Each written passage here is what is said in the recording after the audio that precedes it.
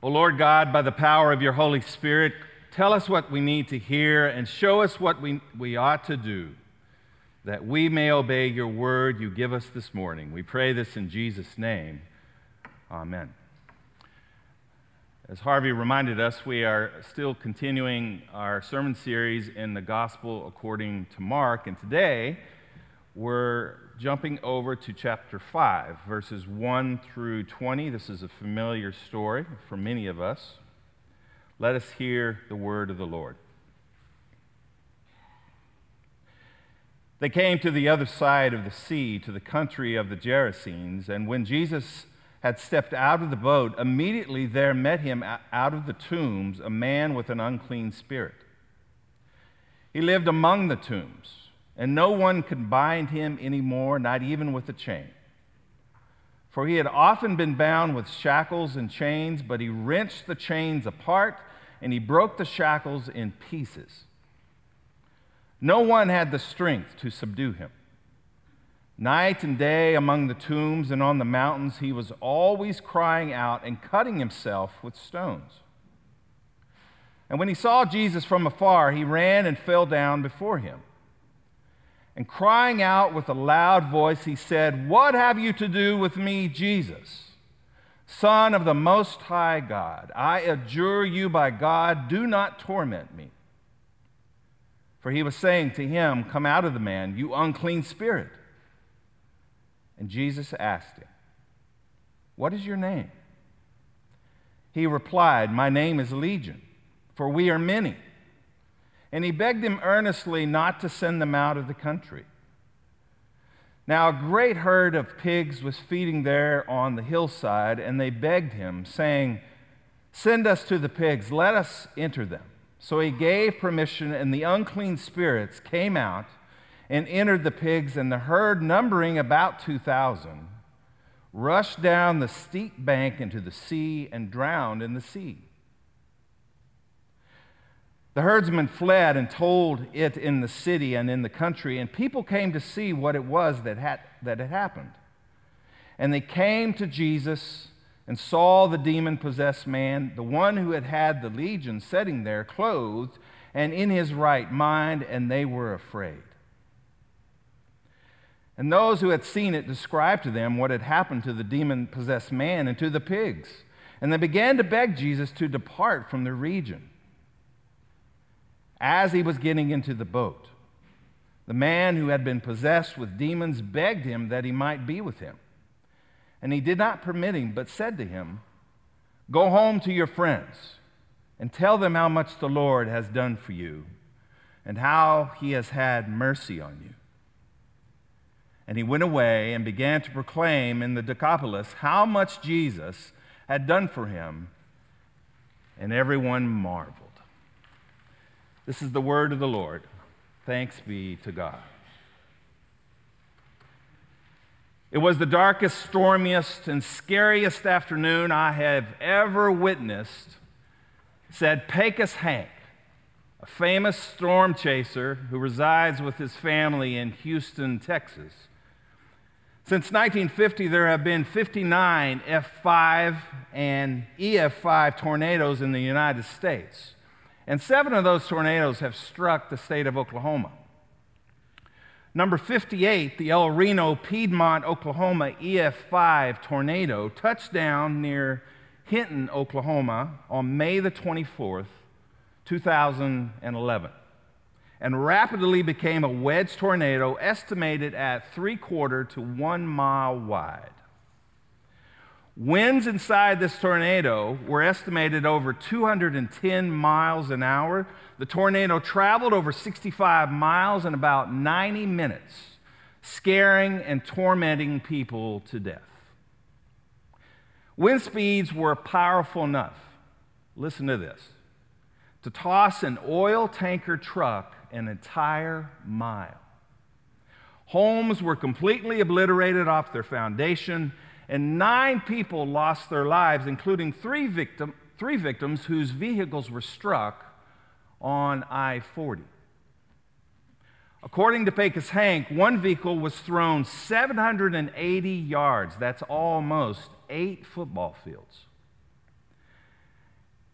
had its frame torn from its body and literally wrapped around a tree. The passengers were found a quarter of a mile away, stripped of their clothing, and were left unrecognizable. It's a similar chiller that we have in Mark chapter 5. Keeping with the timeline of Mark chapter 4, it must be late evening. It's getting dark. Jesus and the disciples had finally reached the other side of the sea. Prior to their arrival, Jesus and the disciples completed many fruitful acts of ministry throughout all of Galilee, where Jesus demonstrated his power and his authority.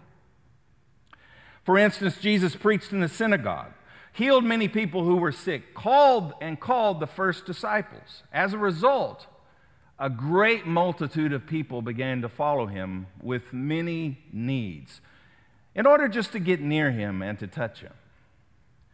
Jesus was getting very tired, but Jesus was prepared. He told his disciples to have a boat ready to go to the other side of the Sea of Galilee. Do you remember that storm they encountered on the Sea of Galilee? Joe's going to talk more about this storm next week, where Jesus taught his disciples about his authority that he has over the winds and the sea. No longer were the disciples afraid of the weather. In that situation, they were afraid of Jesus. Who then is this that even the wind and the sea obey him? The disciples must have breathed a sigh of relief when they finally found a place to dock. Yet it looks like they jumped from the frying pan into the fire. They ended up on an eerie-looking seaside spot where there were many caves in the limestone rock.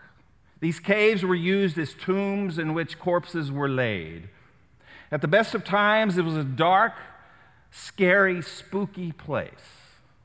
But now, in the invading darkness, the moonlight reflecting off the limestone, it was enough to send some chills up and down your spine.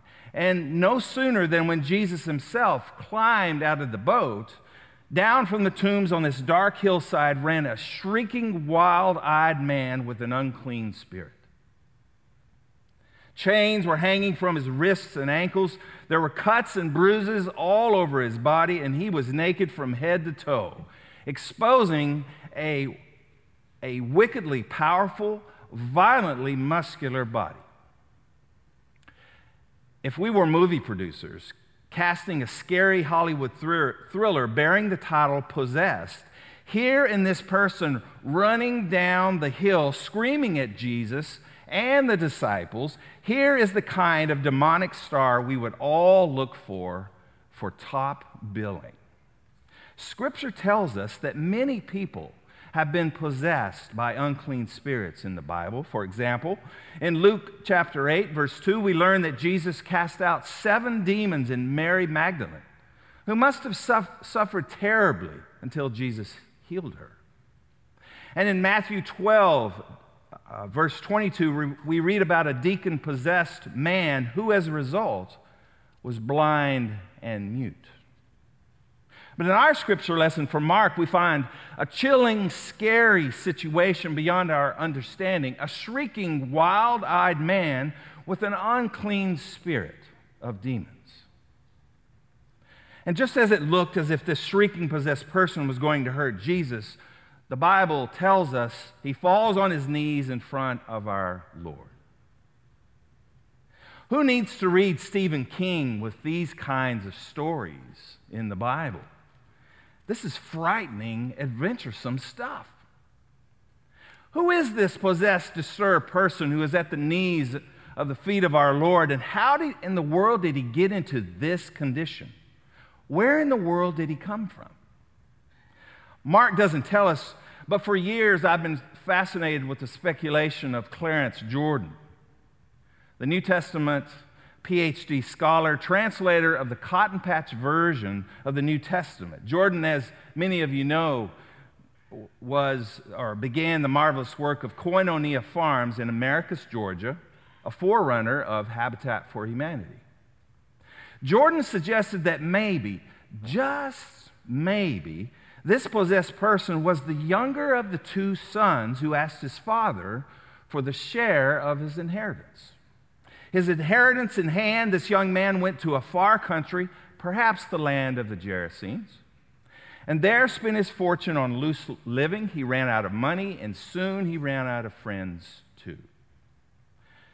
So down and out and desperate that this young man found a job herding pigs, which for a Jew was not the least bit kosher, pigs being ritually unclean.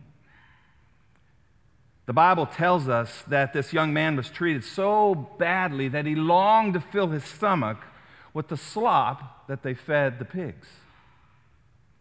Could it be that one day, fed up with this kind of ill treatment, this young man kicked over the old slop bucket, tore off his clothes, and ran up the hills to live? Strange behavior? Well, perhaps. It's antisocial behavior that is rebellious and symbolic of the young man's disgust of a society that's treated people so inhumanely. If this world says this young man decided to do the complete opposite. Mark doesn't tell us who this man is or where he came from or how he arrived in this condition, but what Mark does tell us is how the unclean spirits affected him.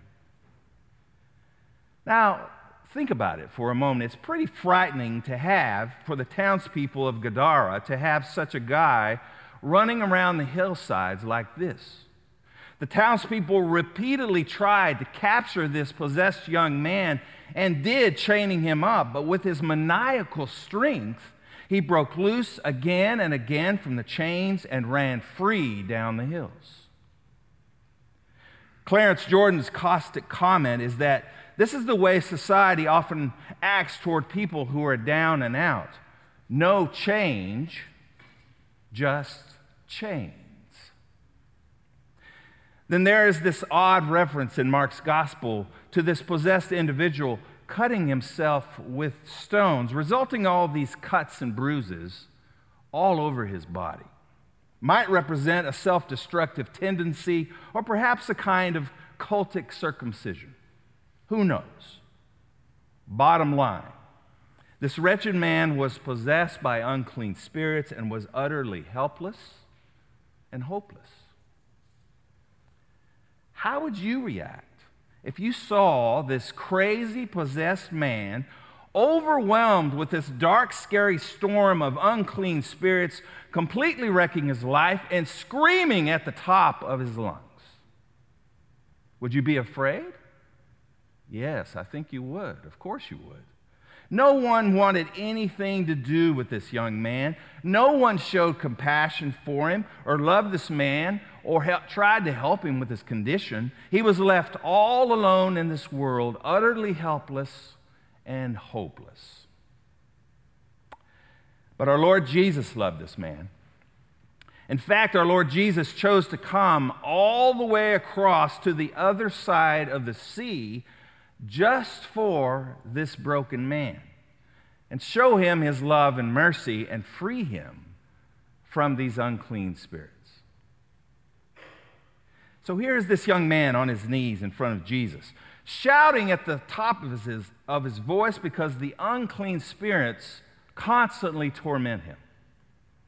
Jesus, Son of the Most High God, have you come here to torment me? This seems a peculiar kind of comment from someone he calls and recognizes to be the Son of the Most High God. The man was saying these words because Jesus was saying to him, "Come out of the man, you unclean spirit."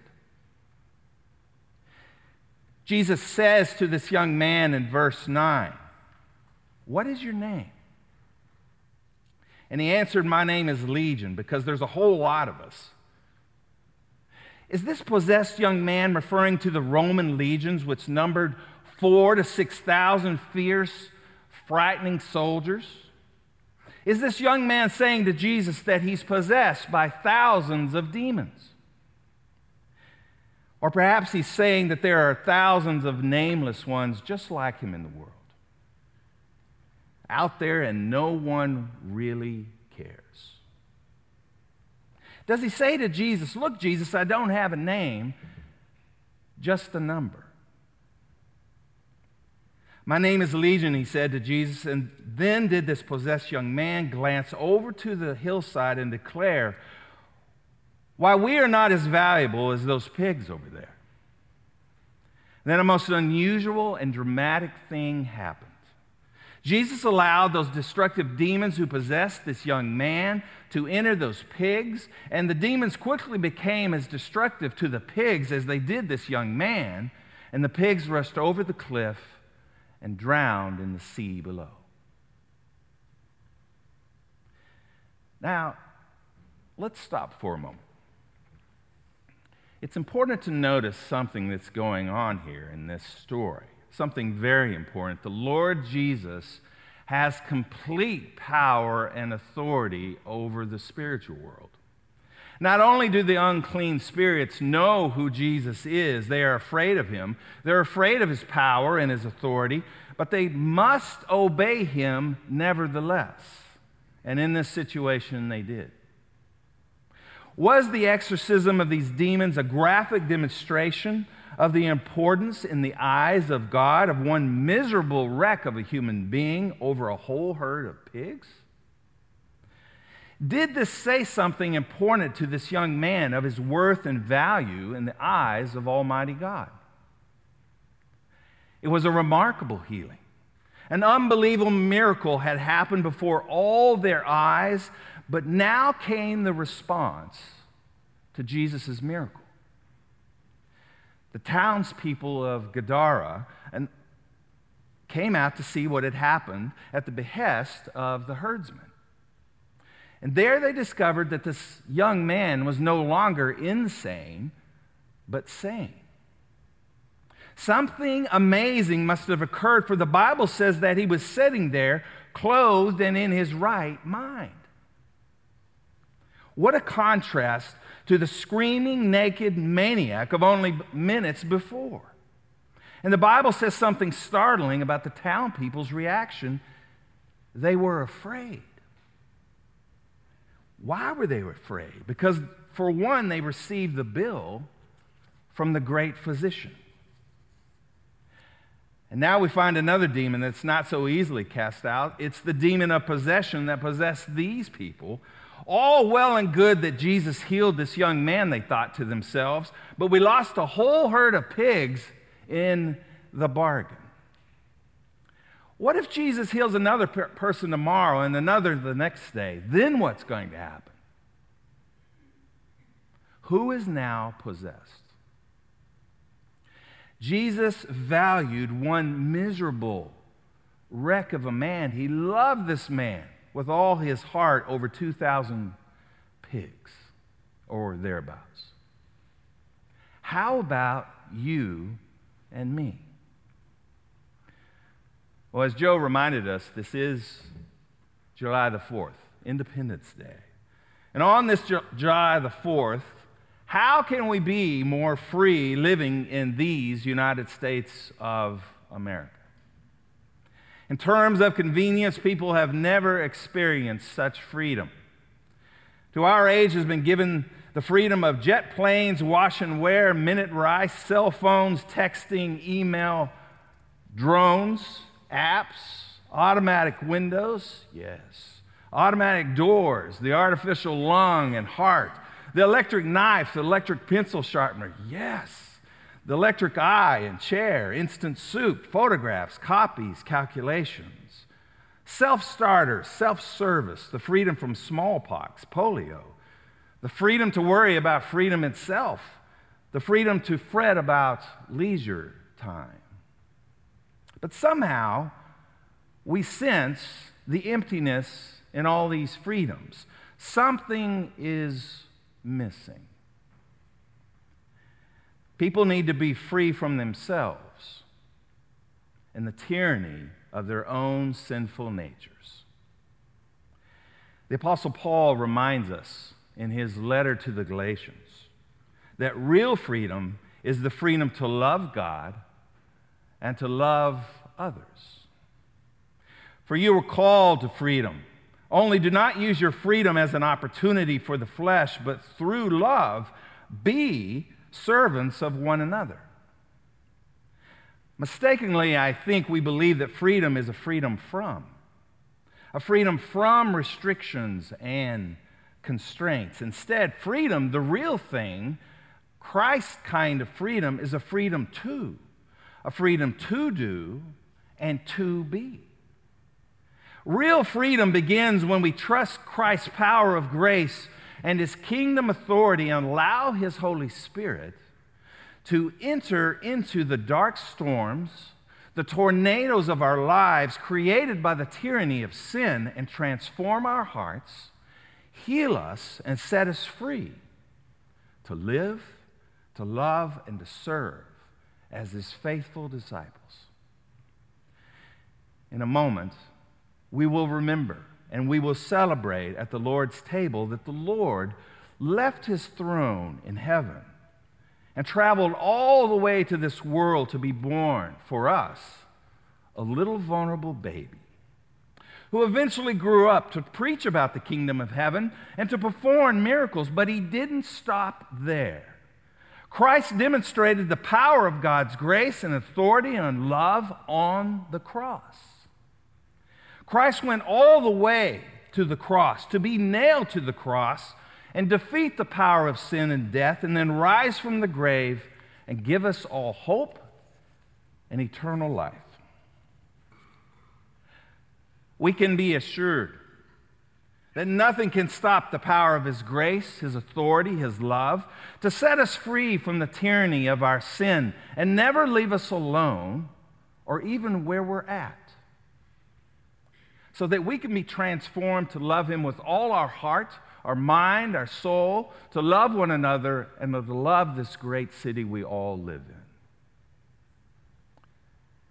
Jesus and His disciples were asked to leave by the townspeople, who were in actuality themselves possessed. The young man who was now delivered then asked to come with Jesus. Could he be one of the disciples' band? Jesus did not let him. Instead, He said, go home to your family.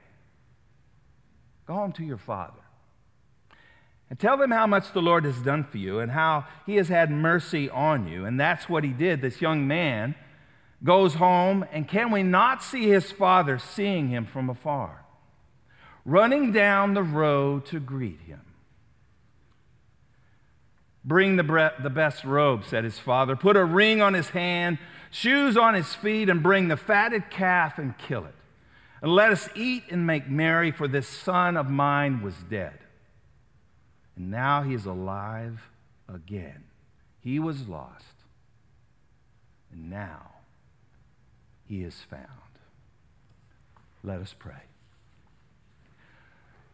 Oh God of grace, not only do you wait and watch for us to return home, but you send your Son Jesus to the extremities of our lives, to the places where we are the farthest from you. You send Him that far to rescue us and restore us, and send us on the journey home. Lord, as we come to your table, may we never forget your concern for Legion, for the thousands, the millions who have no name known by us, but who need our help, our concern, our care, our prayers, and most of all, your love. We pray this in the strong and saving name of Jesus Christ our Lord. Amen.